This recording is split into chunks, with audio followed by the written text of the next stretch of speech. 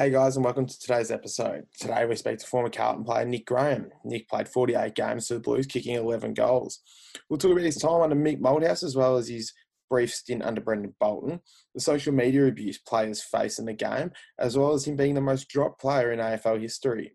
Thanks for listening, guys. Hope you enjoy. Here we are, Nick Graham of the Carlton Football Club. 48 games, 11 goals, Morris medalist 2012. How are you, mate? I'm good, mate. I'm good. Thank you for obviously inviting me to come on for a chat. It's always good to speak about the Blue Baggers. I'm still a valid watcher and listener of most podcasts and things like that. So it's good to be involved. Good to have you. The 2012 Morris medal. Yep. Some big names have gone and won that one. You had a great year going win that one. What's it like getting drafted with such a high honour under your belt?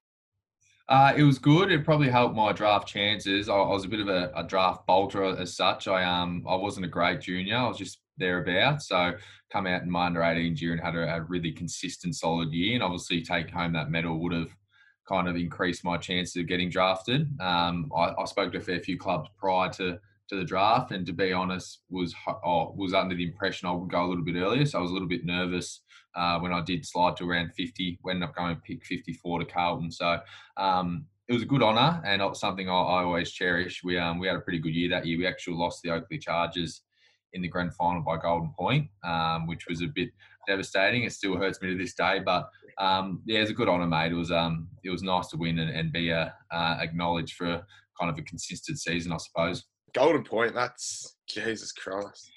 Mate, I played all right that day as well. So if we won, I reckon I could have had a Morris medal, a best honour granny, and a grand final medal. But unfortunately, we got done, and Jackson McRae picked me for the best on ground that day. So yeah, he kicked the winning point. We were 2 goals up with 5 to play, and we dropped it. So it was a bit disappointing. That hurts. That'll sit with you for sure. So you walk into the Carlton Footy Club. What's it like walking in? You got the likes of Mark Murphy, Chris Judd, Bryce Gibbs. What's it like walking in with that kind of calibre of player when you're 18?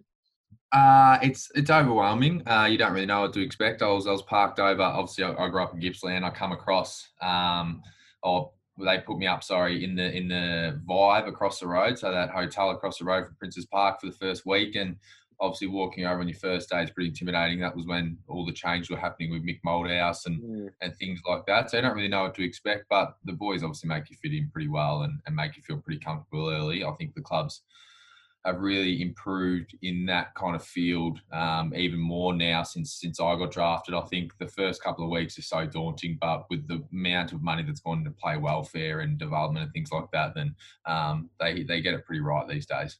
Yeah, that's good. It's good they make that investment, I guess, now as we're moving forward. So, as you said, yeah, Mick's at the club. I mean, what's it like walking in 18 and Mick Malthouse settling into the job? Well, I'll tell you a bit of a story. My first day, we're doing some run-throughs, and Mick was out there watching. It was me, Tom Tamain, Troy Menzel. It was the draft class of 2012. So we're doing some run-throughs, and I think we had 3 sets of 8 80-metre run-throughs. I just come off a knee operation, so I wasn't moving too well, but got off the track, thought I was moving all right. Mick Malthouse comes to me and goes, you didn't hit the line. And I said, what do you mean? He goes, you cut short of the line. I go, on what run-through? And he goes, on every one, you come about a foot short of the line. He goes, we don't do that here, mate. If you do that, you'll be pack your bags and get out the door as quick as you come here. So it was a bit daunting, but I think he was just trying to make his presence known, and he was the big dog around the place. So just trying to make it as intimidating as he could.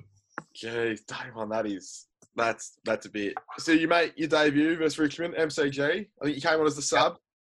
Obviously probably not the ideal way to do it in the vest, but what's it like? I mean, coming on the game, there's 80,000 just going absolute bonkers. Well, I used to bag for Richmond, so it was a bit strange. I was a mad Richmond supporter growing up, and I was playing I missed the first half of that year, and I was playing some really good VFL footy, and finally got the call up, which was nice. Had the green vest on, which I was pretty well, not used to at that stage, but got pretty used to it after that. I think 8 of my first 10 games were in the vest, so it makes it pretty difficult. But obviously coming on the last quarter in front of 85,000, we won that game as well, I think by 7 points. Yeah, it's a pretty surreal moment. Like, it's something I'll never, ever forget. Getting my first kick, I turned it over, much like the rest of my career. But it was a surreal moment. Having all the family there and to see all the hard work that you've done as an 18-year-old finally kind of pay off, I suppose, it was great. Yeah, I You can, can I see can imagine. Kane jumping in the back there too. That's the one planted on the wall, which is nice. Nice, great stuff. You spoke about your VFL form. We'll touch on it quickly. You dominated VFL level. Let's be frank about it. You averaged 29 disposals in the VFL over your career, 32 in 2017, 31 in 2016. What was it? What was the jump like? So you'd go to VFL and you'd always rip it apart. It would be 30 and 4, 30 and 4. What was maybe stopping you from making that leap into the AFL level consistently? To be honest, it was probably consistency. I played 48 games of AFL and never played more than 4 games in a row. So it's kind of hard to really find your groove. It is a big jump. But to be honest, if I'm being fully honest, I don't think you can play as good as VFL footy I played without being able to make that transition. I suppose when I played VFL, I was like your Paddy Cripps of the VFL, I suppose. Whatever I kind of said when, and if I wanted to go in the middle, I go in the middle. Kind of ran my own show a little bit. And I'm a pure midfielder. I think everyone that watches me play understand that I'm a pure midfielder. And then obviously going up into the seniors, I'd play a lot of half-forward flank and didn't get a lot of midfield minutes, which obviously didn't really suit my game too much. I tried to adapt as much as I could playing AFL to suit that half-forward flank role. But at the end of the day, I got drafted as a midfielder and I probably just didn't get a consistent amount of game time in the midfield, which probably hurt me. And that's why I probably struggled to really make that transition. And in the back of my mind, as much as I wanted to play AFL and wanted to change my game, it just playing as a half-forward flanker, it just didn't get the best out of me. So I do believe if I did get some more consistent footy in the AFL, playing midfield, then my career might have panned out a little bit differently. I remember when Johnny Barker come in, I think he played me 4 or 5 games in the middle in a row. Then I'm getting injured, but I was really starting to string some good games of footy together alongside Cripper. He was pretty young then, but obviously getting injured, then Bolts come in, the dynamic changed a little bit, which probably hurt my career. Yeah, half-forward flank's a bit of a dead spot as well. I mean, the ball can either go over your head or... You need to be quick, mate, and everyone knows I'm not too quick, so I wasn't chasing people down or getting drop a ball or anything like that. I had some decent games, but it was probably one out of the blue. Some more midfield minutes would have been nice, but it is what it is. Yeah, I think so. Did you find it odd at that time? Obviously, the club's probably going through a bit of a rebuild phase. A lot of youth getting played. Did you find it odd that maybe you weren't getting the midfield minutes? Obviously, I think when you say like Juddy's still there, Gibbs, Murphy, Cripper. So it's a heavy midfield. Did you find it odd that you weren't getting midfield minutes at that stage in the club's development? To be honest, when I first got there, Mick was trying to hang on to his career. Obviously, we made finals that first year, and I was pretty young and played a couple of games, which was nice. And then the heat really started to turn on the club when the performance wasn't there. And Mick, I think, was really trying to hang on to his coaching career to hit the AFL Games coach kind of record. And I think when he was there, he was really big on probably more playing the older guy because he wanted the wins under his belt to try and hang on. And then obviously all that debacle went down and he left the club and I didn't really see eye to eye with Mick too well, to be honest. And then Bolts come in, and by the time Bolts come in, I was in my 4th year, so I wasn't really in that young bracket anymore. Then we started to get Sam Petrosky-Seaton, Zach Fisher, and I was kind of pushed out into the old bracket. So timing's everything in footy, and I think my timing wasn't great. But in saying that, I still had every chance to succeed, and I don't hold a grudge on the club whatsoever. I love my 6 years there, and would do it all again in a heartbeat. Yeah, that's an awesome attitude, mate. Touching on Mick, I saw a tweet that you had from a while back. I did a bit of Twitter stalking, and you mentioned a little underline that after your 10th game, Mick told you would be pulling the jumper on again. Yeah. What's the story behind that one? I think there's a few good stories with Mick. I don't think he really. I come up into the city with the bleach blonde hair and probably pretty happy with myself at that time. And I don't think Mick liked that too much. I was playing against Sydney at the SCG and come on as a sub, and it was after the game. And he goes, "How do you think you went today?" And I said, "Oh, I thought I went all right." And he slammed his hand on the table and goes, "All right." He goes, my brother could play all right AFL footy. He goes, "If you ever dish up another performance like that ever again, you'll never pull another Carlton jumper." And that was in front of everyone in the team meeting. So it was pretty brutal. I've got some good stories about Mick and obviously some of the comments that he's made along the journey. But I'll probably try and leave it at that. I don't see eye to eye with Mick too well. I don't really agree with his principles of coaching and the way he went about it. He probably set the club back, I believe, probably 5 or 6 years. So, very ego-driven man, Mick. Yeah, I don't think you'd be the only player in that year space that I think would have those thoughts about Mick. He was great. He was great when he seemed to be coming into the club. I think everyone was a bit excited, but yeah, I don't think it exactly worked out the way. And I don't want to take away from anything that he's done. Don't get me wrong, Yeah. he's an AFL great, sensational coach, obviously over a long period of time. But I think when he got to Carlton, I don't know if he was there for the right reasons, and I think that probably betrayed him amongst a group, and hence why probably had a few people offside. And I think that probably transferred into our performance as well, because if you don't think the coach is there for the right reasons, it's hard to back him in and play for someone. Yeah, exactly right. I think you could tell the difference when John Barker came in as well, just for that small stint he did. You could immediately see a change. And then obviously Bolts comes in, and he had a decent impact on the list they have now. A stat I saw about yourself that I'm not sure if it's true. I couldn't verify it, but is it true that you have been dropped more than any other player in AFL history? I'm the most dropped player ever. So out of 48 games, I got dropped 22 times, which is nice. Nice little stat. So yeah, good little token that I've got under my belt at the moment. Yeah, the most dropped player in AFL history. I think Buick. I don't know his first. Is it Richie Buick or someone Buick? Rowan Buick from Brisbane. Yeah, from Brisbane. He was just ahead of me, and I think I pipped him when I got dropped a couple of times in my last year. So yeah, it's a record that I don't mind having. It's a good conversation starter at a party and with clients in a new workplace. But apart from that, it's a bit of a laugh. I don't mind it. Do you keep track of anyone who might be about to take over your record? I feel sorry for someone if they are close, because 22 times is a lot of times to be going from AFL to senior to reserves. But I haven't looked it up for a long time. I know there's a couple of guys on maybe 15, 16, but yeah, 22 is a lot. So they've still got a fair way to go. That's a lot of times. We'll move on to Bolts. Yep. He came in. He probably had, I reckon, one of the toughest jobs any coach has had over the last decade. He really did have to build the list back down before building it up. How was he for you? Obviously, you said that when he came in, probably wasn't ideal timing for you. But how did you find Bolts in your time there? Bolts, I found Bolts a really good teacher. So he could teach the game to kids really well. I think he got so emotionally, as you probably see on the TV, he got so emotional watching the game. I think that probably clouded his vision a little bit from what was actually really going on. He got very worked up in terms of coaching, and I think that, kind of clouded what was actually happening. Very defensive-minded coach, which is fine. Obviously, I think all supporters saw that as well. With such a young list, you got to teach him how to defend before you can attack.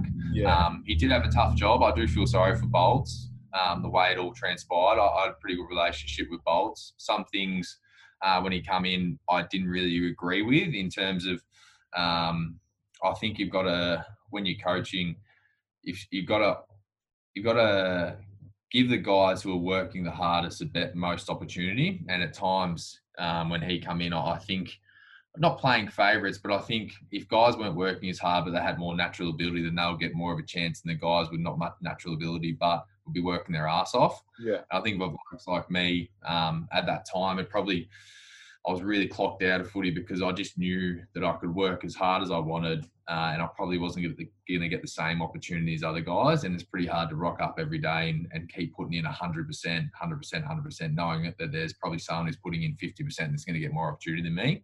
Yeah. So I think that was difficult, and he had a really difficult kind of time, Bolts, because he needed to play the guys who were probably going to take the club forward, but then there were guys like myself who were working really hard, and he had to juggle that. So I do feel sorry for him. He's in a tough position. But like I said, I had a really good relationship with Bolts. He dropped me a fair few times. We had some really honest conversations. A couple of times, obviously, wasn't happy about it and let him know. And yeah, at the end of the day, he's got to set the club up for success. And I think doing what he did has probably got the club to the position they are now. Yeah. In terms of developing those kids. Look at blokes like Zach Fisher. They've got 50 games under their belt now. So although I'm saying it was a bit unfair on me, that the club wouldn't be in the position they are now without doing that. So yeah, it definitely was a tough one. And it is one of those ones where the youth do say, like, youth do get games that maybe they haven't earned the hard way. But yeah, as you said, you got to find a way to get games into them. You mentioned that you kind of clocked out of footy towards the end there. Is that hard to, like, it's something you've loved since you can remember, and then it turns into something that, you're not really enjoying? How do you cope with something like that? It is a bit strange, to be honest. Like, ever since I was 6, all I wanted to do was play AFL footy. And I remember Andrew McKay come out, he was the GM of footy, in my first 3 years and said, this kid's probably one of the hardest working kids I've ever seen, apart from, like, Chris Judd's obviously up here in terms of work ethic. This kid, Nick Graham's, not far behind him. And that always resonated with me. One thing I always want to do was, I wasn't the most naturally gifted player, so I wanted to give it my all. But then when Bolts come in and I could see the end game of what was really happening. Like, I knew I wasn't a long-term player for the club. It was really difficult. I used to be first in, last to leave and do massive hours, making sure my body was right. And to be honest, by my last year, I was probably last in and first to leave, because I just knew that I can do these extra Pilates, I can do these extra running sessions, I can do the extra vision, I can get the extra massage, but at the end of the day, I'm not going to get the extra game. So I was really clocked out and probably emotionally, how do I put it? I wasn't in a great headspace when I left, just due to kind of, I went through a fair bit of stuff throughout my career. I obviously didn't have a great relationship with Mick, and we butted heads, and then obviously going in and out of the senior side a lot of times. And I remember the game that really set me off, and even my fiance will tell you, my last season, I think I had 28 touches, 15 contested against Melbourne. We got done by 100 points. And I was looking off the ground, and I thought that's my breakout game. Like, yes, we lost, but I spent some time in midfield on my way here, and then got the tap on the shoulder on the Thursday and got told I was getting dropped. So after that, I could really see the writing on the wall, and it was really hard to get my motivation levels back after something like that. That's probably the game that really set me over the edge, and thought, is this really what I want to keep doing, and putting myself through this and keep kind of getting myself up mentally, just get knocked down all the time. After that, I probably clocked out a little bit and didn't take footy as seriously. Still had a great time, still enjoy beer and things like that with the boys, but in terms of putting in the extra hours, probably, just turn a blind eye to that side of it. Yeah, no, that's fair enough. Like, it's definitely something high stress that can knock you down, and it is hard to keep putting yourself up there. So when you did eventually have the chat with Bolts and he tells you that this is the end of the road, what's that like? Like, I don't think we don't see too much of that on the outside here, of that one-on-one or two-on-one kind of exit meeting. But what's that like when you do hear? Was it a relief for you at the stage you were at, or does it still kind of break your heart in that moment? It was still a pretty emotional moment, to be honest. My last 3 years of my contract, I was on a 1-year contract. Last 4 years I was on 1-year contracts, and the last 4 years I got told. So the season obviously finishes for us at the start of September. Prior to finals, we weren't playing finals, and I was in that bracket where you got told to wait until after the trade period, which is October 15th. So I did that for 4 years. So there's 6 weeks there where you're expected to train, you're expected to keep your body in pristine condition, but you have no idea what's going to happen. And for probably the first 3 years, I knew the first couple of years I was probably going to get a contract, because I was still playing really, really well footy, really good footy in the VFL, as you just said. The last year, I thought I was in a bit of strife, but I think they kept me on the list just because I was probably a really well-liked team member and well-liked around the club. People liked spending time with me, and they pretty much told me that we're going to keep you on for another year just because we enjoy having you around, which was nice. In the last year, I could really see the writing on the wall. I didn't think I was going to get another contract. And although I knew that was going to happen, obviously when you get told that, it's pretty heartbreaking. But like you said, I moved on pretty quickly. I was pretty clocked out by footy. I was pretty smart with what I was doing off the field in terms of set myself up, because in those 4 years, I was always on edge. So was lucky enough to jump into another career, which I'm really enjoying now. And to be honest, I'm not saying this out of spite, but I look back and I really don't miss footy at all. I'm happy big behind a screen, and I'm a valid and die-hard Carlton supporter. But if someone come to me tomorrow and said, would you come back and play, there's not a chance in hell I would take a contract. So I'm really enjoying my time out of footy. But those 4 years where, you train your ass off for 6 weeks, not knowing what's going on, getting calls from your manager, asking what's going on, he couldn't even tell you. It's pretty hard to get through mentally. So it was pretty mental at the end of it. Yeah, is that when you're asked to wait for that trade period, are you thinking, I might be traded, I might be delisted? Like, is there any indication for the club where they're sitting with you, or is it really just going into the dark? Not at all. To be honest, it's probably one area that the clubs, they don't want to give too much away, but it's one area that really plays on people's mind because you're just in the dark. You literally, as a player, you have no idea what they're thinking.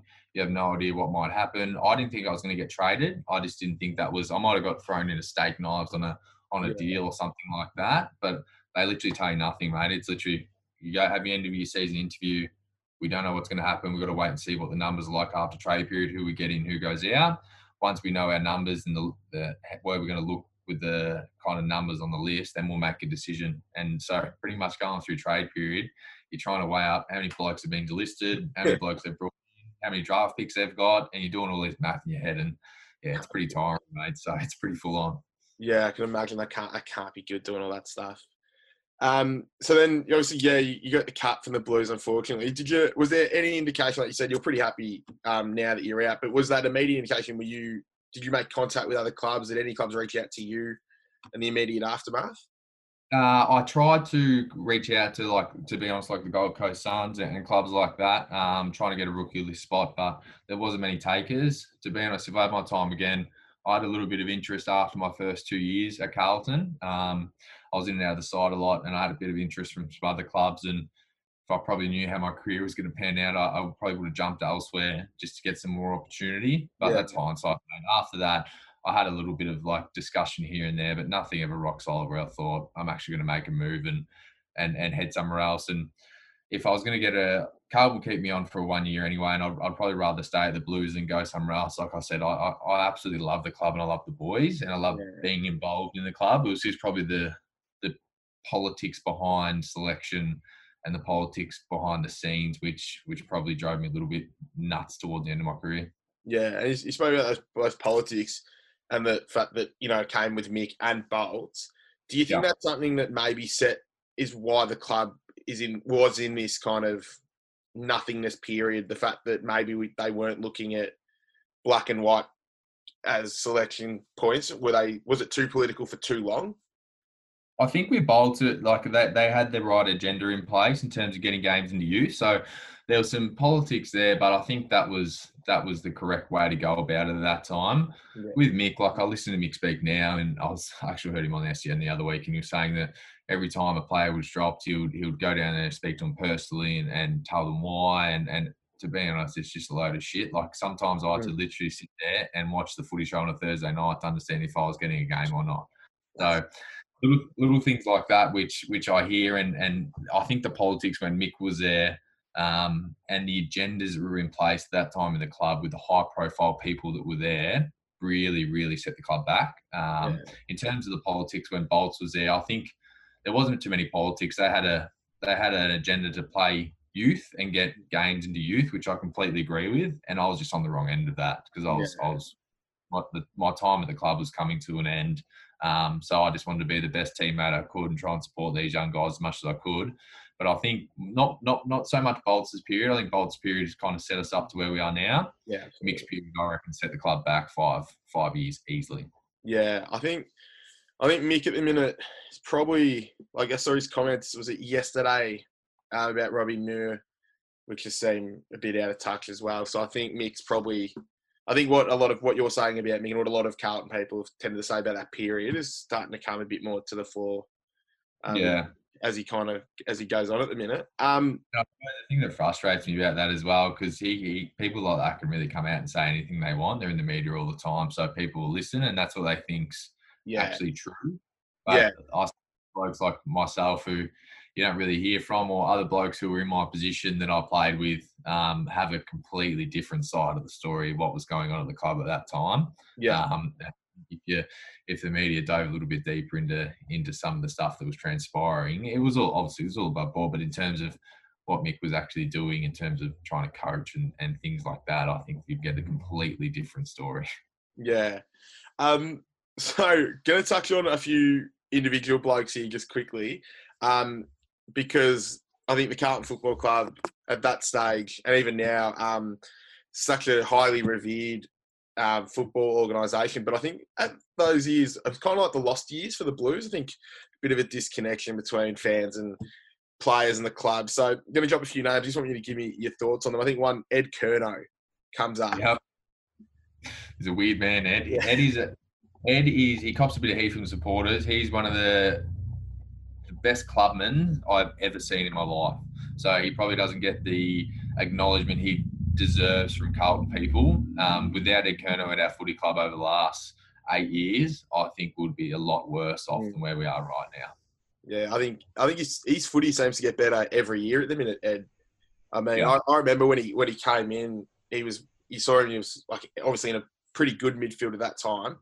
And he was Yeah. like, oh, okay, can't kick the footy that well, doesn't do a lot of the good looking stuff. But I think his kicking's got a lot better, and he's unreal. His ability to shut blokes out of the game as well, The huge. stuff he does that people don't see as well, like new guys in the club, he'll have them at his house 2 nights a week for dinner. He'll take guys for extra training if they need it. He'll witness or he'll acknowledge when guys aren't working hard enough, give them a bit of, like, it's the stuff that probably supporters don't see around the club, Yeah, which probably doesn't give Eddie enough acknowledgement, why he doesn't get enough acknowledgement, of what he actually does. He's one of the best clubmen, like I said, I've ever seen, one of the best blokes. He's an absolute, like, he won't go down as a superstar for the Carlton Footy Club, but he's been there through some hard times. And yeah, his attitude and persona towards the club's been first class. yeah. It might be unfortunate that Ed's legacy might be that he's Charlie's brother, which I think is so cruel for a bloke that might play 250 games. But Pull his finger out of his ass as well, hopefully. yeah, fingers crossed. He's got all the potential in the world. Another one, probably not so unknown at the moment, Daniel Gorringe. Yeah, big Oz. Goz was shit at footy. He was not a great player whatsoever, and I think the same thing would happen. He went through obviously the highs and lows of being a high draft pick and probably didn't perform to where he wanted to, and come to Carlton with full of hope. But when you're playing development footy, which is underneath footy, it's never a good sign. So I get along with Goz very well. I think he's found his groove now with what he's doing. Yeah. In terms of football ability, I think he was pretty clocked out when he came to the Blues, and it probably showed in his performance. But he's an absolutely great man. He's a mad Carlton supporter as well. We sit there and have a few beers and watch the footy every week when we can. Obviously, we're not in lockdown, and it's quite funny. It's good fun. I'll leave it at that. Do you guys ever sit there and compare, say, Rocket and Mick, and be like, oh, all right, who had it tougher? Mate, if you get him on here, I reckon if you get us both on at the same time, I reckon we could tell some good stories of Rocket and Mick and some of the sprays we've copped over the time. We'll have to. He doesn't get along with Rocket too well, and obviously don't have a lot of time for Mick, so I think it would be good viewing. Yeah, no, we'll have to organise that for sure then. We'll touch on the social media stuff that's going on at the minute. Obviously, I think since we first messaged to now, it's seemingly taken off. I mean, the Victoria Police have got involved, thankfully, and it's getting called out almost every time now. But I want to talk to you about it because obviously you were dropped quite a lot, as we've touched on. So you were in and out, not playing super footy for whatever reason. Did you find yourself on the end of a bit of hate from the Carlton fans in that time? Oh yeah, weekly. The thing that probably frustrates, like I'm obviously pretty vocal on social media now as well, and there is a time and place for fans to have their say, and you do get very frustrated as a viewer. Even I get frustrated as a viewer now, but I think when you're getting personal and you're sending personal attacks, I think you have an overall view of the game. But when you're really getting personal into the stage where actually sending people direct messages, I think that's just a huge no-no. And I've heard people in the media, I think Matthew Lloyd said it, maybe even Kane Corn said it, like, just don't look at your phone. It's just, that's not the answer. No. And that's not the answer. Not going to be the answer moving forward. Our society live on their phones, and to say don't look at your phones, I think is a very immature response. It's a massive issue. It's a huge issue. I copped it huge. I had people messaging my family, people messaging my mum saying that they should be ashamed that I'm their son. So it's a big issue, and it's been an issue for a long time. And I don't think it's probably until something happens to an AFL player who might be suffering from depression or mental health issues and actually kick people into gear. You're never going to cancel it out. You're never going to stop it. And like I said, people will have every right to have their opinion and voice their opinion, like I do on social media, like everyone else does. But when you're getting personal and sending personal attacking messages to people, it's just simply not good enough. Yeah, absolutely. I think you're right. Putting the phone away isn't going to work because I mean, especially if you look at 18 to 21-year-olds, like some of them will seek that validation of a performance as well. So it's Correct. definitely not the answer. Did the club know about this stuff? Like, obviously they'd be aware that this is happening to everyone, but did you ever go to the club and say, "Hey, look, this is going on"? And is there any practices put in, or do you think there will be now practices put in to deal with this kind of stuff even more? Not at the time, because I think at the time you didn't want to, you didn't want the club to probably identify a weakness in yourself, which I know Yeah. sounds bad, but like going to the club and saying I'm getting these threats on, well, not threats, but comments on social media, probably just didn't. I wouldn't really know how to approach that. And Yeah. don't get me wrong, I didn't look too much into it. I'm pretty level-headed and thick-skinned. I copped it from day one. I rocked into the AFL with bleached blonde hair, so I was always going to cop a little bit. But like I said, I could kind of work through that. But if someone who maybe struggles from mental health issues who can't, then I would highly recommend them reaching out. And there wasn't really any protocols in place from the AFL. We do go through some social media training and things like that, but that's more around what we put on social media, not really around how we deal with what people say to us on social media. And there has been a couple of instances. I remember Brock McLean of biting back, and then the AFL player gets hammered for it. Yeah. Which there's a time and a place, and don't get me wrong, they probably shouldn't say. But when you're getting, like, I'll come off the ground and in some instances and have 25 direct messages from supporters, just absolutely going to town on you. And then if you say one thing back, then you get slapped with a $5,000 fine, which I don't agree with, but it is what it is. But I think moving forward, there will be some parameters put in place, or there has to be, to more protect players from that kind of criticism. Yeah, absolutely. I think with the players calling out, hopefully that takes a step in the right direction. But I guess, as you said, it's going to be something that probably can't be completely stamped out. It might be something the AFL have to work with, whether it's, police forces across the country a bit more.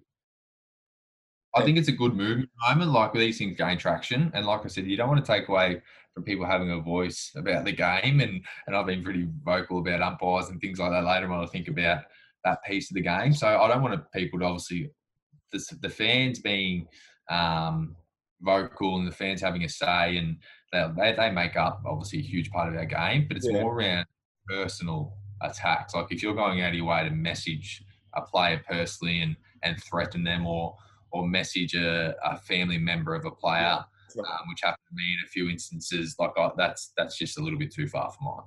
Yeah, I think like, obviously messaging the players too far, messaging families, just because the families wear it more than the players we hear a lot of the time. That's right. Like, my mum would, I would try not to look at it. Don't get me wrong, you can't not look at it sometimes. But my mum would get more upset than I would about it. Yeah. Like, it's the flow-on effect. It's not just, doesn't just affect the player. It's the flow-on effect and the family members that also get affected by it too.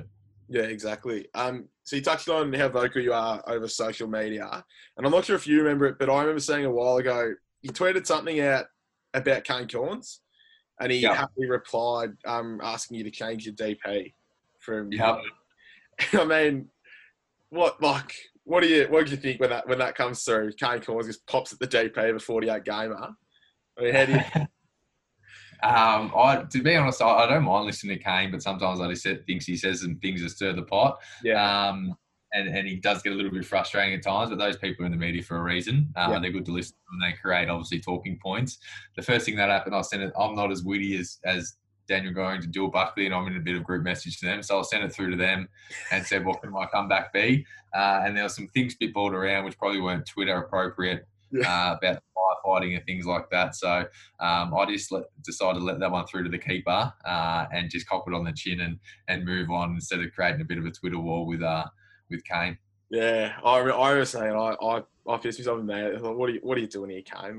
Like, let the man have his DP. Who cares? Yeah, I didn't mind that photo either. I thought the pipes looked all right. It's the goal against Melbourne. So I've just been delisted, and most drop player ever in history. I can't even have a photo of myself up as in a Carlton jumper. It's a bit sad, isn't it? Yeah, I think I said this at the time. If I played one game for any football club ever, anywhere, that'd be all my photos. Throwback Thursdays with me in that game. Like, can't be taking that away. You mentioned Dill Buckley. Obviously, the man's making moves in the media world at the minute. Has his head gotten a little bit out of control, or? No, his head's always been pretty large. He's always a life of the party and the life of the locker rooms. he's always had that knack and kind of thought process that he wanted to get into that line of work, and he's got the perfect personality for it. Him and Goz are, like I said, are very witty men, and always good to be around. So I think, like I said, it's good to see people leave AFL and not get lost in the clouds a little bit and really find their groove. And I think he's found that, as well as obviously Goz being on Big Brother. I think he's found that now, and I think this is just the start of what you'll see from Dill. He's a very switched on young man. He's a very funny young man, but he's also very driven. So, yeah, you'll be seeing him on the screens for a fair while, I would have thought, which is good for everyone. He's a funny man. Yeah, no, will be good to see more content from his end. So we'll wrap it up soon. But we'll touch on your life after footy. What are you doing now, mate? I'm operations manager of a building company, so an insurance builder. I met the CEO there. So it's Johns Lyng Group. They're a major sponsor of the footy club. So when I was playing footy, I met the CEO at a networking event and got to know him on a personal level and did some work experience while I was playing footy one day a week for a couple of years. And once footy was all said and done, moved straight into a role there and kind of progressed up the ranks, which is nice. So something I'm really enjoying. Obviously pretty busy with all the bushfires in Victoria at the start of the year, and then the hailstorms that soon followed. So still cleaning up a bit of that, but it's good, mate. It's nice that I was able to find something I really enjoy doing, and I was a chippy by trade and looking to get my builder's license anyway. So I was always a bit of a passion outside of footy while I was playing footy. That's good to hear. And are you playing any local level football? Obviously not this year, but over the last few years, have you played any footy at any level? Yeah, I actually played with Heath Scotland last year at the Darley Devils. So that's in the Ballarat Footy League. My brothers played out there, and it was good to have a kick with those two. And Heath Scotland was the coach, so I helped out a relationship with him while he was at Carlton. I live in Footscray in Melbourne, and all my mates play the West Footscray Roosters just around the corner. I just wanted to take a bit of a step back from footy. Still, last year was a bit full on. And I just, like I said, when I was left footy, I was really clocked out. So I just wanted to have a bit of fun. And the team that I'm playing for now, I'm actual co-coach of the Roosters, or we were meant to be this year, is Div 2. We train one night a week. It's literally just getting there, having a bit of a kick with your mates, going home and having a beer after the game, which is nice. So I did that last year, but I have heard some murmurs that the Northern Bull Ants might be making a bit of a push to come back to the VFL. So if that went through, to be honest, I'd seriously consider maybe getting my body in some good enough condition again and seeing if any of the boys, Christian Jacks, Daniel Gorry, Dill Buckley, want to join me and go down for a year. I think that would be pretty fun. Down to Preston City Oval and just do it all again. Yeah, I don't mind Preston City Oval. Maybe I think I averaged about 35 there, so it was good. Was the ground like in good nick, or was it just mud and inside mid suited? It's all right, Nick. In the middle of winter, it gets really sluggish in the middle, just due to the cricket pitches there. But it was just a really small ground, and I don't like running too much. So contested footy, and I don't know. I just always seem to get on the end of a few there and play pretty well. So I love it down there at the Ants. It's good fun. And Josh Fraser, who was a coach, I've got a really good relationship with, and I think he could really empathise with me and for me at the end of my career, and really understood what I was going through at the time, and was probably there for me more than anyone else. So if he was coaching down there, I would love to play under him again. It's been a pleasure chatting, mate. That's fine, mate. Thanks for your time. I really appreciate it.